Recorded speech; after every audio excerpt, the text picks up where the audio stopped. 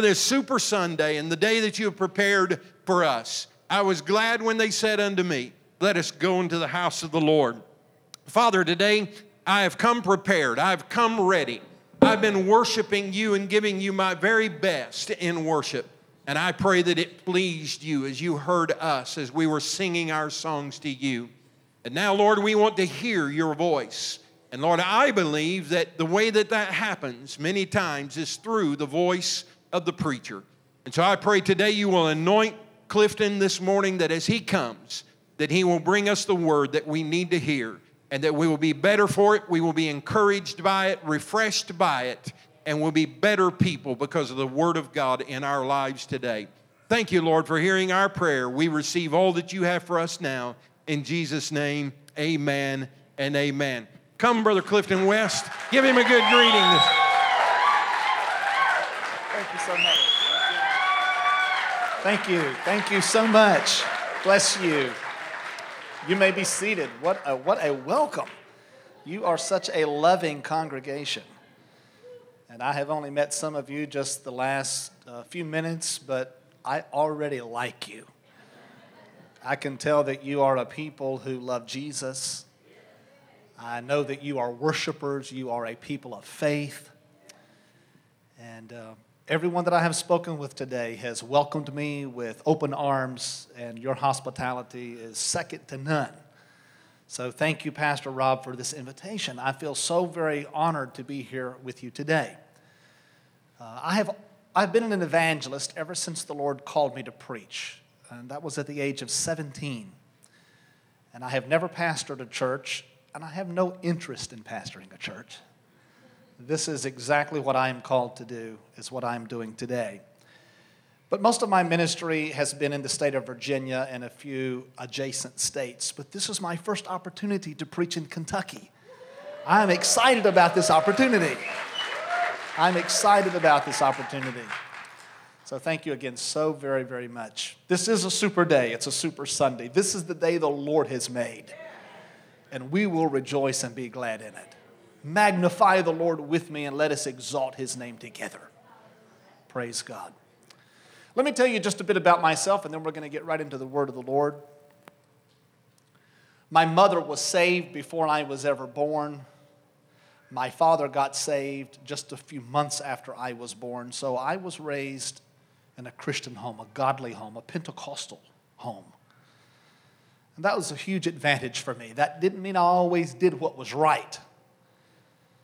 There was a time in my life when I rebelled against mom and dad and against God and against the church. But thankfully, the Holy Spirit kept wooing me back and saved me and filled me with a spirit when I was a teenager and called me to preach at the age of 16. And I've been an evangelist ever since then. My wife and I have been married almost 32 years. She's a wonderful woman. Her name is Angie. She wishes that she could be here with you today. We have 3 wonderful children. Our oldest son graduated from Lee University a number of years ago. Later, he re-enrolled at VCU in Richmond, and he just graduated again this past year. Our daughter is the only one of our children that is married. She and her husband live in Mount Airy, North Carolina. And they have a little baby boy, which means I am now a grandpa. I am so excited about that. He's 1 year old, and he is just so much fun. And then we have our third child. His name is Troy. He just graduated from high school a few weeks ago. And so he will be attending college this coming fall. Having said that, I am very thrilled to be here with you. I have a message on my heart from God for you today. I'm also looking forward to the service tonight. If you would stand with me, please, for the reading of God's word. I want to draw your attention to an episode in the life of Elijah the prophet from 1 Kings chapter 19. That episode where we find him running from Jezebel and hiding under that juniper tree. Let's take a look at it this morning. Verse 1, and Ahab told Jezebel all that Elijah had done, also how he had executed all the prophets with the sword. Then Jezebel sent a messenger to Elijah saying, so let the gods do to me and more also, if I do not make your life as the life of one of them by tomorrow about this time. Verse 3 continues, and when he saw that, he arose and ran for his life and went to Beersheba, which belongs to Judah, and left his servant there. But he himself went a day's journey into the wilderness and came and sat down under a juniper tree. And he prayed that he might die and said, it is enough. Or one translation says, I've had enough. Now take my life, for I am no better than my fathers. Can you say amen to the reading of God's word? I want to give a title to the message this morning. This phrase, it's not as bad as you think. Would you help me preach? Look at somebody beside you and get your preacher finger out there in front of you and say, it's not as bad as you think. It's not as bad as you think. You may be seated. God bless you. Thank you so much. You may be seated. Heavenly Father, I thank you for this opportunity to share the word of the Lord today. I pray just now that you would grant unto me a measure of grace that would enable me to explain and expound upon this scripture in such a way that it would make sense to all of us. That we would understand your word, knowing that truth is what sets us free. I pray specifically today for that person that is here that needs a word of hope, a word of faith, a word of encouragement. And that every one of us would be able to say when we leave today that it was so good to have been in the house of the Lord. We ask all these things in Jesus' name. And everybody says amen. Elijah is probably one of my favorite Old Testament characters. I like him from the very start. One page in the Bible, we don't even know he exists. The next page, he's front page news. He goes from obscurity to notoriety right overnight. He had the audacity to walk up to the king Ahab and say, it's not going to rain anymore until I tell it to. This guy Elijah was some kind of a character. If you follow the highlights of his life, it is one miracle after another miracle after another miracle. On one occasion, he prays, it stops raining. On another occasion, he prays, and it starts raining. This man could seem to control the weather. He prayed, and fire literally fell out of heaven and consumed his entire sacrifice. On another occasion, he was so anointed and enabled of the Lord that he was able to outrun horses for 30 miles to the city of Jezreel. This guy was some kind of character, Elijah. He raised a boy from death to life. He did so many miraculous things. I like Elijah. He's a colorful guy. And when it came time for him to go to heaven, he didn't even die a regular death, as you would expect. But a chariot swung low out of heaven and picked him up and took him all the way to glory. What a guy, Elijah. A man of courage, a man of faith, a man of miracles. However, and sad to say, there is this one episode in his life when he appears to be a failure, a coward. I read it to you just moments ago in 1 Kings 19, verses 1 through 4, when he hears a death threat from the queen Jezebel, and he runs like a coward out into the wilderness and lays down underneath a little broom bush and does not want to see the light of another day.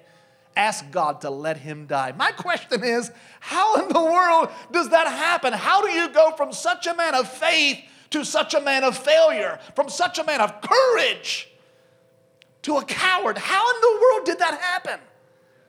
And I'll tell you what I think happened. I think that it was a matter of perspective. I think that Elijah lost a sense of proper perspective.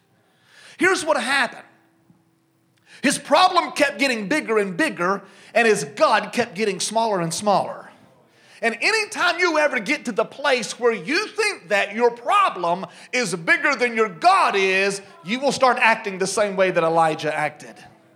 Now, there's good news to the end of this story, because Elijah, has a proper perspective by the end of the story, and he gets out of that cave of despondency, and he gets back on the front lines of ministry, and he starts pouring into the lives of other people. I think if you could talk with him when it was all over, when this episode of his life was all over, and he could talk to you, he probably would say, I don't know why I wanted to die. I don't know why I ran from Jezebel. It's not as bad as you think.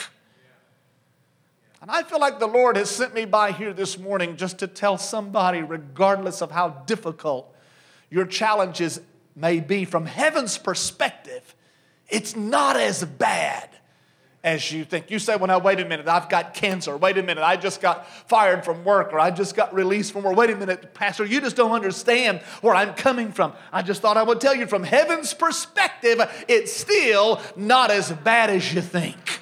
If you agree with that, clap your hands and give God some glory and some praise.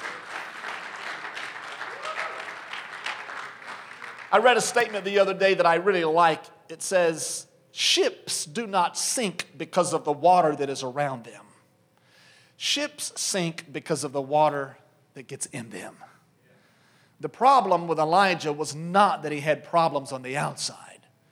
The problem with Elijah was he let the problems on the outside get over on the inside. I want us to learn 3 lessons from Elijah's story today, and I want to begin, if I may, with this first one. Point number 1, if you like to take notes while the preacher is preaching, then point number 1 would be, your problem is smaller than you think. Can we say that phrase together? Your problem is smaller than you think. Now, let me read a couple of scriptures here that help prove that point. In the same chapter, 1 Kings 19 at verse 2, it is very clear that it is Jezebel who sends a messenger to Elijah with the death threat. However, in verse 10 from the same chapter, when Elijah is in that cave recounting his story back to God, he uses this phrase. He says, they seek to take my life. Now here's what's interesting about that. In verse 2, it is a singular problem. But by the time it gets to verse 10 in the mind of Elijah, it has become a plural problem. The real problem in this story was one woman, and her name was Jezebel. There is no evidence. I looked through this chapter several times so I could tell you this story accurately. There is no evidence that the king Ahab wanted to kill Elijah. There is no evidence that the messenger that went to Elijah wanted to take his life. If he wanted to take his life, he should have just took the sword out of his sheath and cut his head off right there. There is no evidence that the general population wanted to take the life of Elijah. There is no evidence that any general or any captain of an army or any troops or soldiers were out to take the life of Elijah. The evidence proves that there was one person that wanted to kill Elijah, and her name was Jezebel. It was a singular problem. But when Elijah is in that cave and God says, what are you doing here? He says, they all want to kill me. Somehow in his mind, he allowed a singular problem to duplicate and magnify. Now, we can't be too hard on Elijah because we do the same kinds of things. Sometime back in the winter, I was doing some revival meetings, and the attendance was small. The weather was cold. There was like a flu epidemic that had been through the community. And the pastor was frustrated. And he made this statement to me. Now, it's not totally accurate, but it explains his frustration. He said to me, all my people got the flu. Now, I don't really think that every member in his church got the flu. But to prove his exasperation, he made that statement, all of my people got the flu. I doubt even half of his people had the flu. But we have a tendency to over-magnify the problem. A few weeks ago, I was praying at an altar with a young girl, elementary age school girl.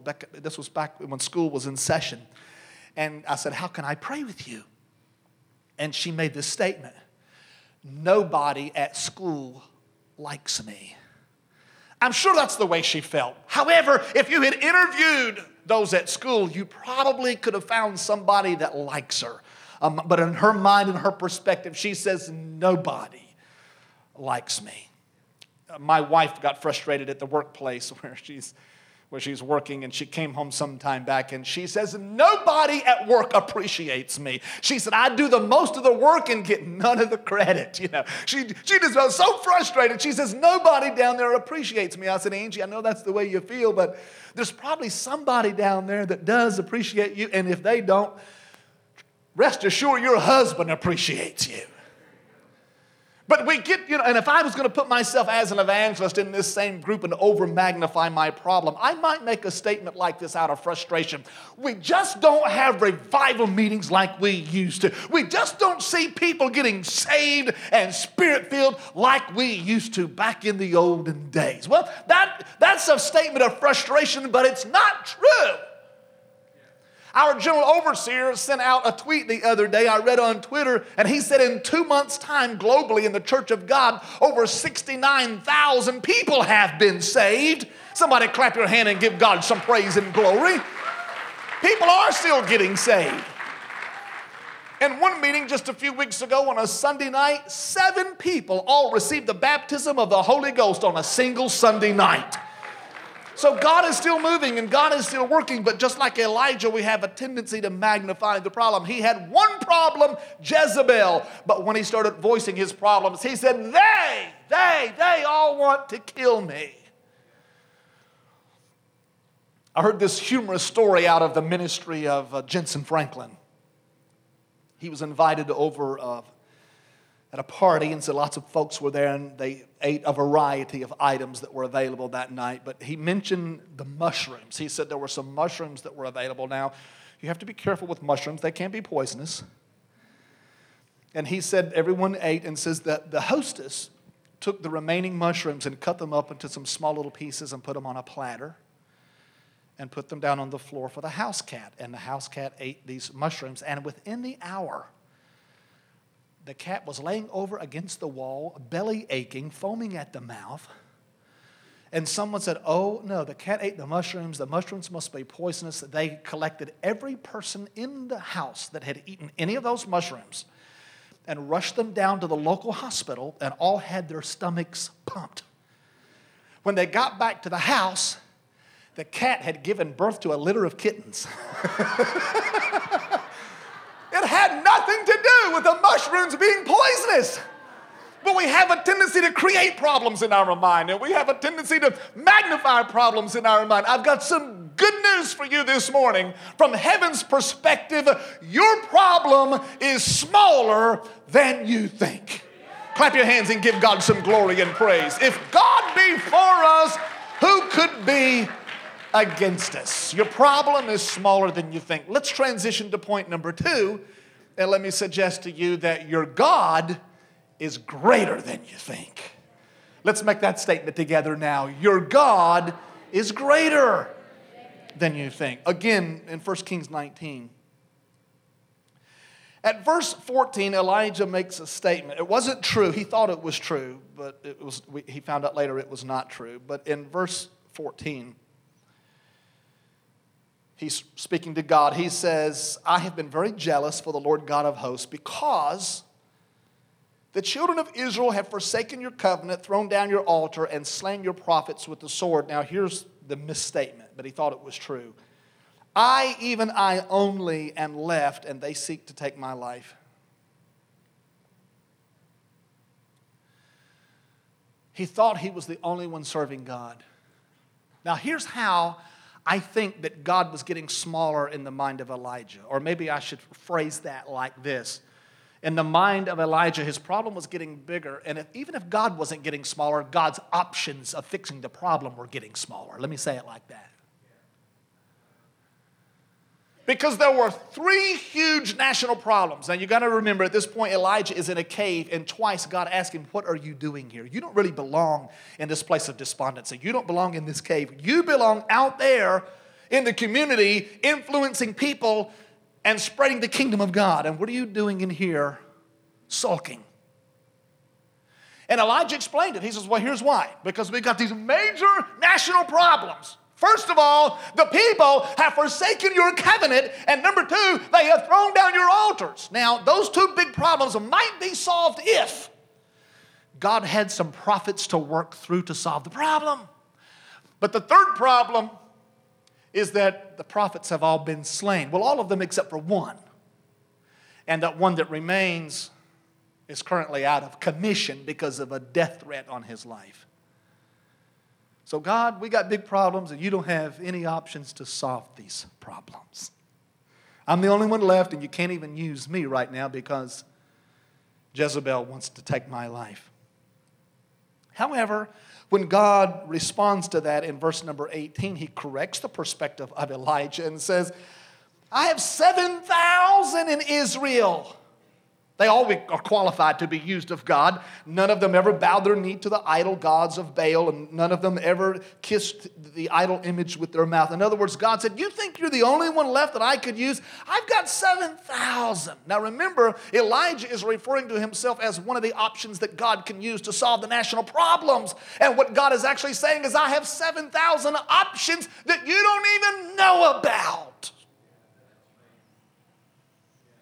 Now, sometimes I wonder if we think in our mind that the options are so limited, the doctor can't do anything else. Medication can't help anymore. The counselor said, we've done all that we can do. The lawyer says this is as far as we can go. The husband and wife shrug their shoulders and say, I don't know what to do. And we somehow think that God is in that same group where God has run out of options. I want to remind somebody this morning that he can make a way where there seems to be no way.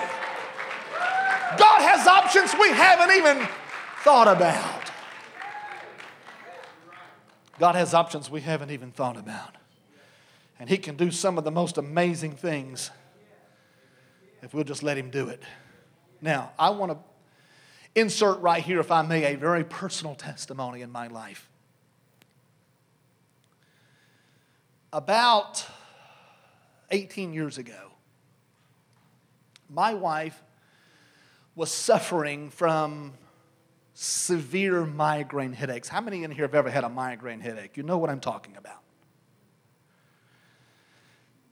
Doctors can do very little to help. She went from doctor to doctor to doctor, and eventually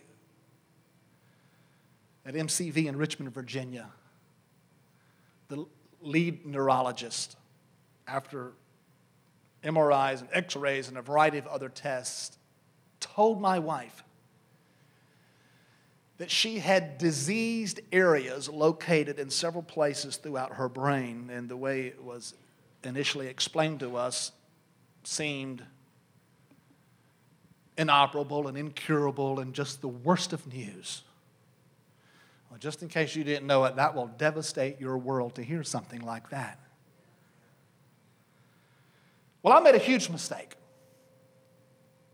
I got on the internet and I started looking at pictures of brain diseases. And my faith was getting weaker and weaker and weaker by the moment. I would lay in the bed beside of my wife while she was sleeping and just watch her breathe and put my hand on her and feel her inhale and exhale and cry and wonder how much longer she was going to live and how much longer she would be with me. And I called a friend of mine who is known to be a man of faith. That's the kind of people you want to connect with when you've got some big problems going on. Some people of faith. And he told me, he says, Cliff, you're going about it the wrong way. He said, don't get on the internet and look at all those pictures of diseased brains. He said, that's all you're going to be thinking about. He said, transfer your focus from that to the promises of God and His Word. And it just hit me like a ton of bricks. Why didn't I think of that to start with? So I'll tell you what I decided to do. It took me just a little while, but I did it. I sat down on the couch one day with my laptop computer in my lap, and I found every miracle performed by Christ in the four Gospels of Matthew, Mark, and Luke, and John. And on my computer, I pulled up a Word document, and I made two columns, a left column and a right column. And over the top of all of it, I wrote this promise from God. With men it is impossible, but not with God, for with God all things are possible. And if you listen carefully, you will hear the phrase with men in that verse, and later you hear the phrase with God in that verse. So they became my column headings. On this side of the page was this column says with men. and this side of the column on this page says, with God. And I started finding all the miracles of Christ. And I put them in these columns like this. With men, Bartimaeus was blind. But with God, he received his sight back. With man, Lazarus was dead 4 days. But with God, he came back to life again. With man, there was a storm on the Sea of Galilee. But with God, there was peace and calm. With men, there were 5,000 that needed to be fed and not enough bread and fish. But with God, there were 12 baskets of leftovers. I listed all the miracles of Christ in that order. And at the bottom of the page, I put, with men, my wife has diseased areas in her brain causing these migraine headaches. But over in the other column, I put, but with God, all things are still possible. And he's the healer. We were on schedule to go back to MCV in Richmond on a particular day for some further tests for my wife. We got there early in the morning. A number of hours later, the lead neurologist and his assistant and associate left the room after all these tests and says, we'll come back in a few moments and tell you, what's what. And I looked over at my wife. She was biting her fingernails, which she does a little bit when she gets nervous. And I took her by the hand and I says, we're not going to worry. We're not going to fret. We're going to trust in God. I had my Bible with me, so I decided to turn to one of my favorite Psalms and read just a little bit. I decided to go to Psalm 91. Is anyone familiar with that Psalm? He that dwells in the secret place of the Most High shall abide under the shadow of the Almighty. I was reading down through there to my wife on this particular day when we were waiting for the doctors. Verse 4, he shall cover you with his feathers. Under his wings you will trust.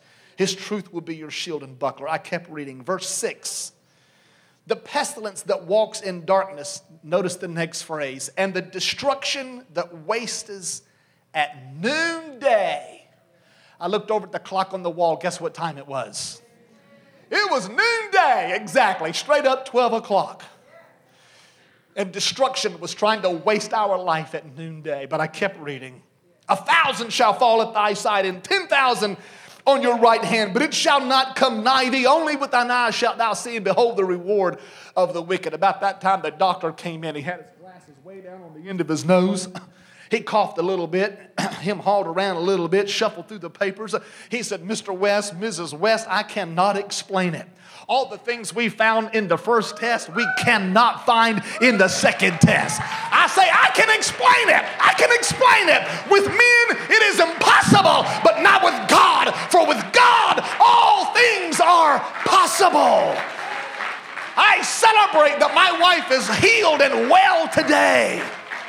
So I want to remind somebody in this place that even though your problems are smaller than you think, number two, your God is greater than you think. Somebody shout hallelujah.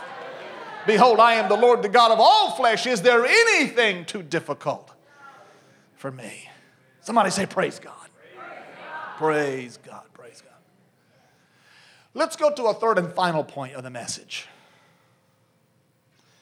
And that would be that your recovery is closer than you think. Again, from 1 Kings 19, this is the scripture from which I'm preaching this morning. At verse 15,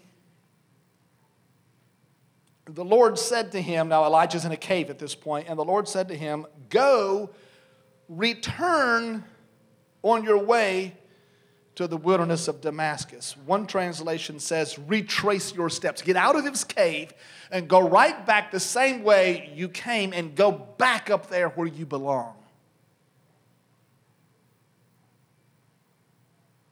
And the scripture says in verse 19, he departed from there. So he got out of the cave. He departed from there and found Elisha. You know the rest of the story. If you had had opportunity to speak to Elijah when he was in that cave and said, you don't belong in here. What are you doing in here? You belong up there where you were when Jezebel sent you that death threat. The distance, one commentator said, was about 200 miles. Now you got to remember Elijah was traveling most of this on foot. When he was way up here where he was involved in ministry, Jezebel threatened him. He started running for his life. He ran out of the territory of Israel into the territory of Judah.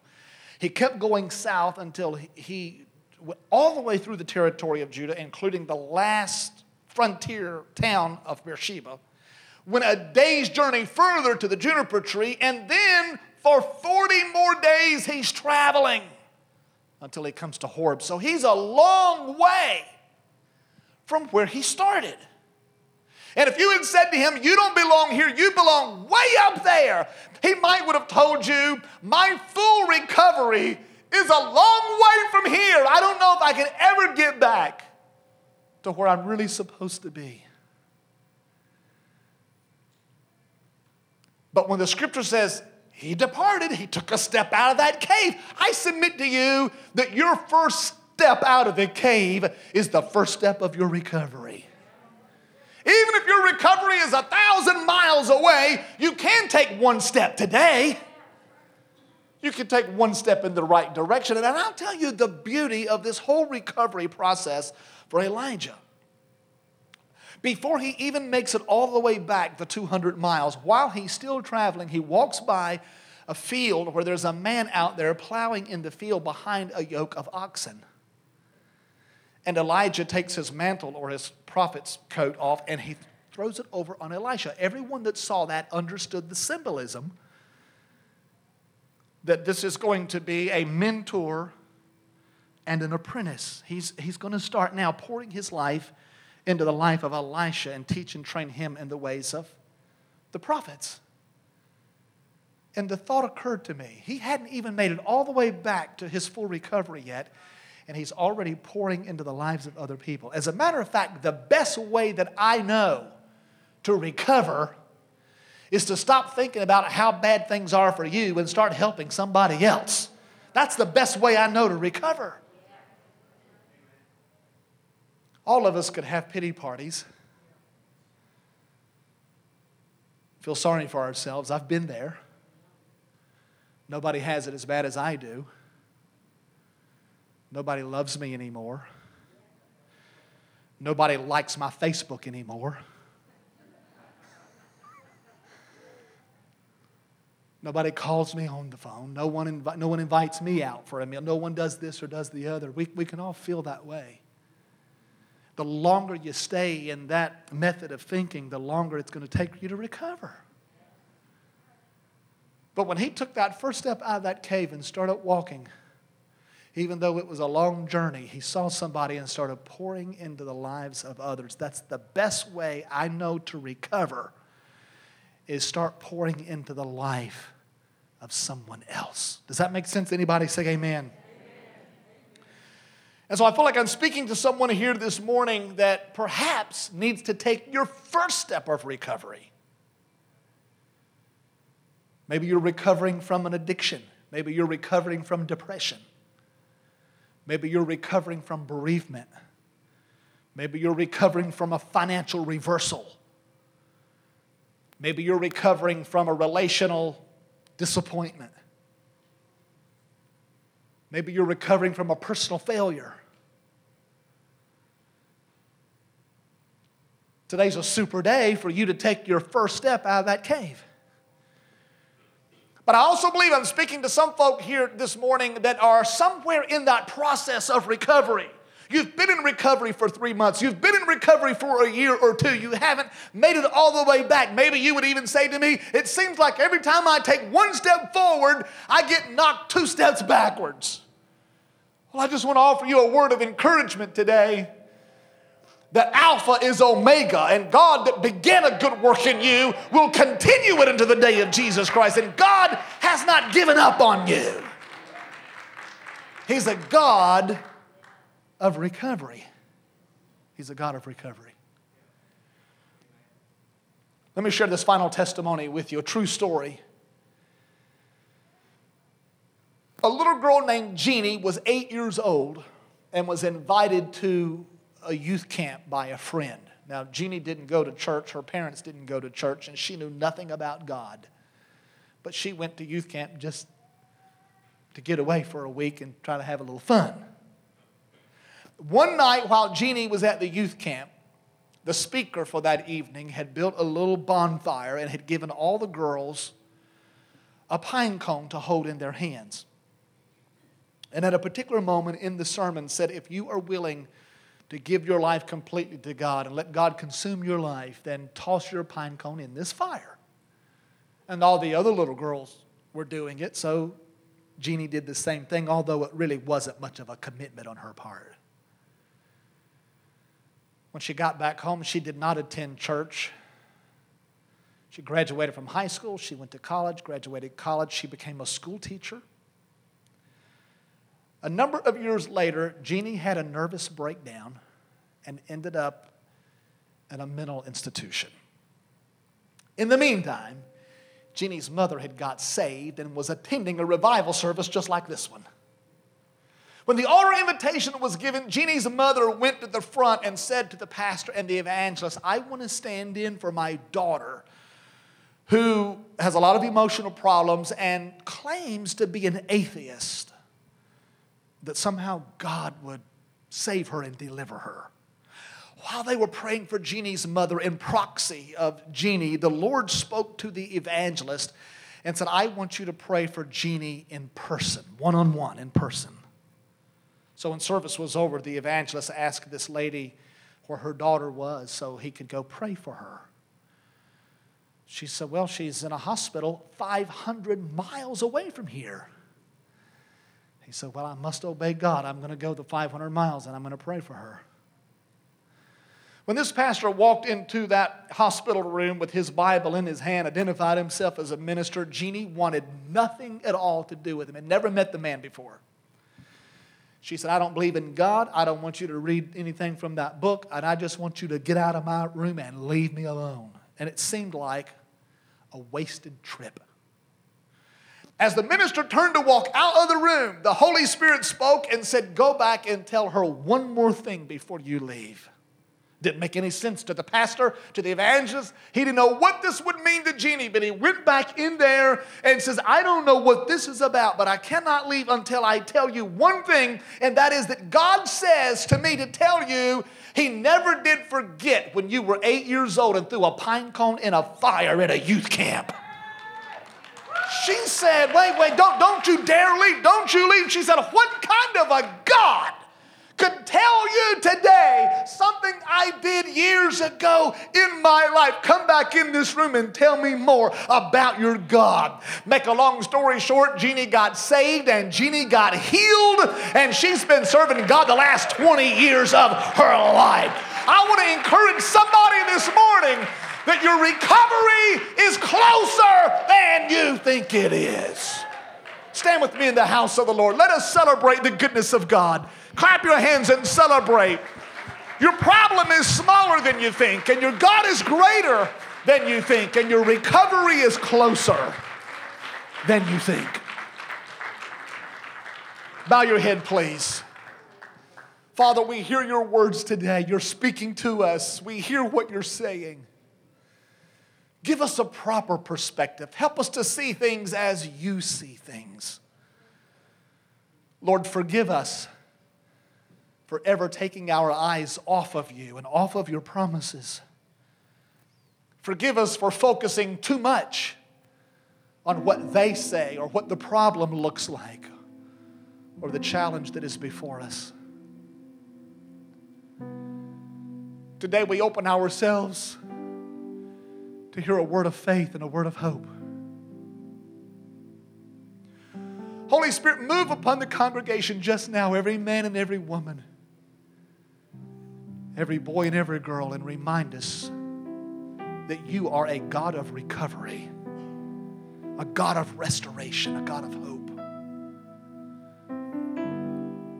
I ask in Jesus' name. If you will close your eyes and keep your heads bowed just a moment longer, please.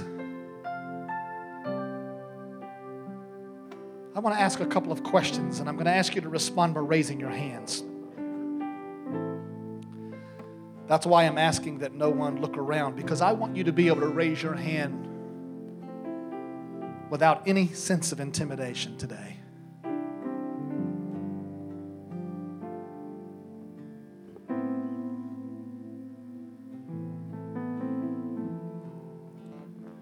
God brought me a long way from home to come here to meet you today for the first time, and I think that I'm here on an assignment from heaven.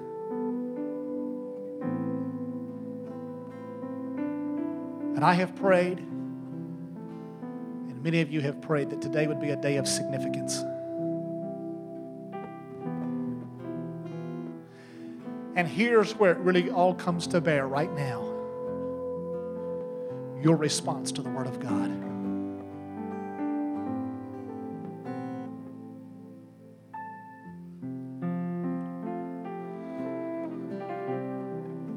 You, like Elijah, somehow let your problems get too big in your mind and let God get too small in your mind. Well, don't beat yourself up over that, because here's the good news. God comes to you today to offer you a way out, to offer you a step of recovery. Perhaps you're here today and you need to be saved. Sin dominates your life.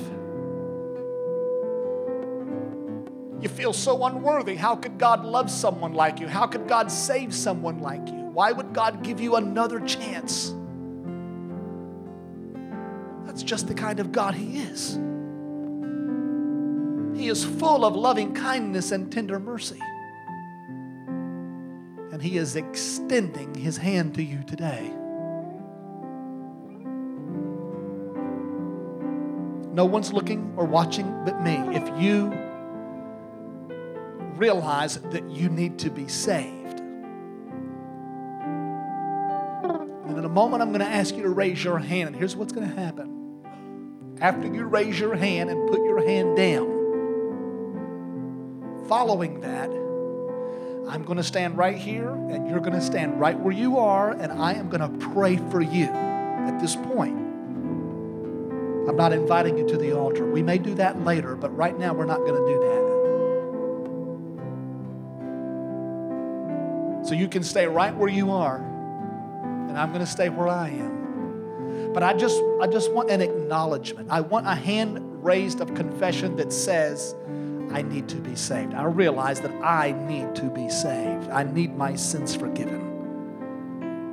If that defines and describes you, would you raise your hand, please? Just for a moment, raise your hand and put it right back down. I'm the only one watching. I see your hand. God bless you. I'm looking around. Is there another? Is there another?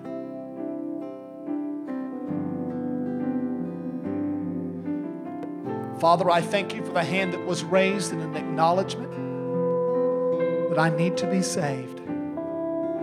I pray right now that they would experience your amazing grace. Jesus, as you said to a woman in the Bible, neither do I condemn you. Go and sin no more.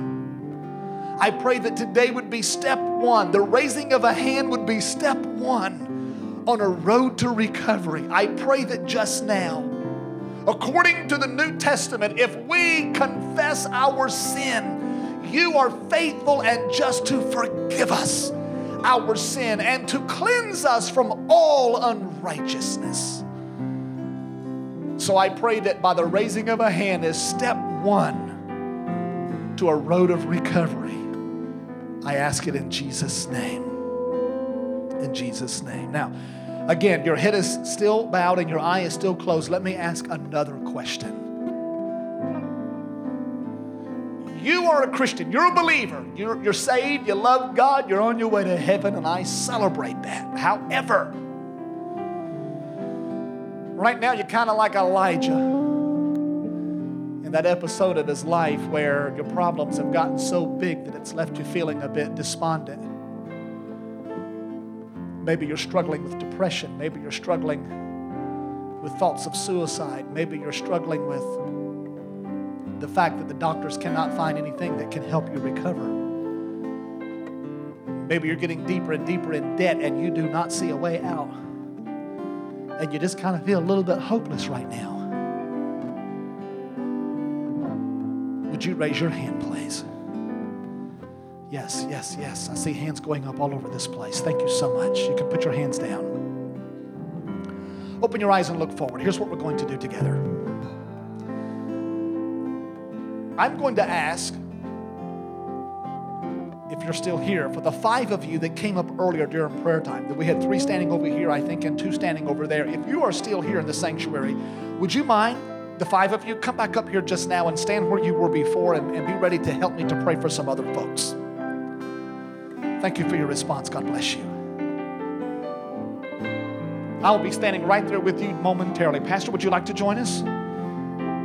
We're going to stand here and we're going to lay hands upon you. We're going to pray for you. We're going to hear your requests. We're going to pray for those that will respond today. We're not going to reveal who raised their hand, who didn't raise their hand. That's God saw all that and acknowledged all of that. But here's what I'm going to do just now. If you yourself need recovery, or perhaps you want to come up here and stand in for somebody that you know that needs recovery, a family member, a coworker, a friend, all of us that are standing up here are qualified and prepared and ready to help you pray for recovery for yourself or for someone else. So just start moving towards the altar just now. Those of you that raised their hands and those of you that didn't raise your hand, you want recovery or you want to stand in for somebody else that needs recovery, come on down just now. We're going to pray with you. What lies ahead may be unknown as I brave the unseen road. God, go with me. Every hidden sacrifice through the watches of the night. God, go with me. Through it all I know I am not alone. I am fearless in your presence. You're all around me, all around me. In my weakness, you are strongest. You surround me, you surround me. Say the word that sets my heart on what you've done and who you are. God, you're for me. Every hard and heavy step, I will see your faithfulness, oh God. You are for me, for me.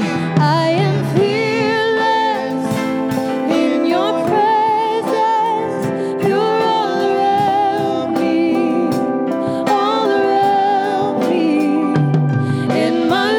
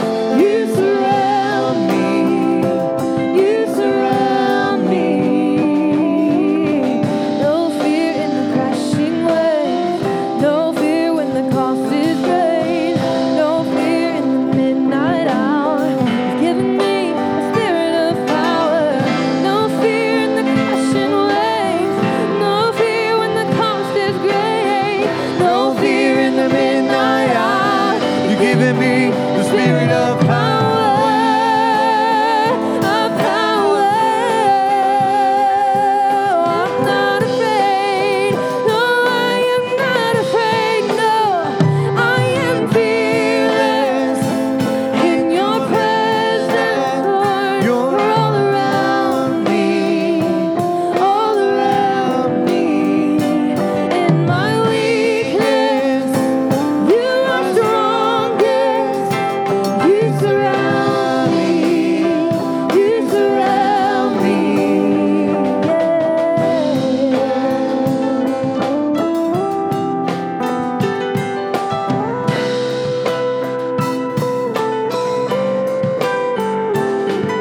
What lies ahead may be unknown as I brave the unseen road. God, please go with me. Every hidden sacrifice through the watches of the night, oh God, you are for me, for me. I am fearless in your presence. You're all around me, all around me. In my weakness, you are strongest. You surround me, you surround me. Can we clap our hands and celebrate what the Lord is doing today? Recovery is being experienced around the altars this morning. Pastor is coming momentarily, but I want you to repeat these phrases after me. Say, my problem is smaller than I thought. My God is greater than I thought. And my recovery is closer than I thought. It has been a pleasure ministering unto you today.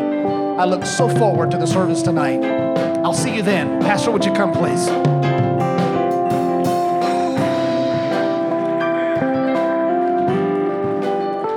And I'm just thinking about Elijah and how, and I'm not going to re-preach the message, you know that. But I'm wondering how you get from that place of great and wonderful and exciting things from God, miracles everywhere, and then find yourself in the cave. And I thought about our church and thought about all that we've come through and all that we've been through. And I'm telling you, I was telling him again last night about all that God has done in the last 7 years. He's been faithful.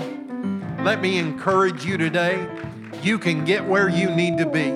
It may look like that there is no way, but with God, it is always possible. Aren't you glad to know that today? Amen. I thank you so much for coming this morning. You can be dismissed. Please come back this evening at 6 p.m. Let's come ready to worship the Lord and hear the word of the Lord. Go by and say hello to Pastor West today and let him know that you've enjoyed him being with us today. God bless you. Oh, excuse me. Hold up for just a second. I forgot. Now, we don't...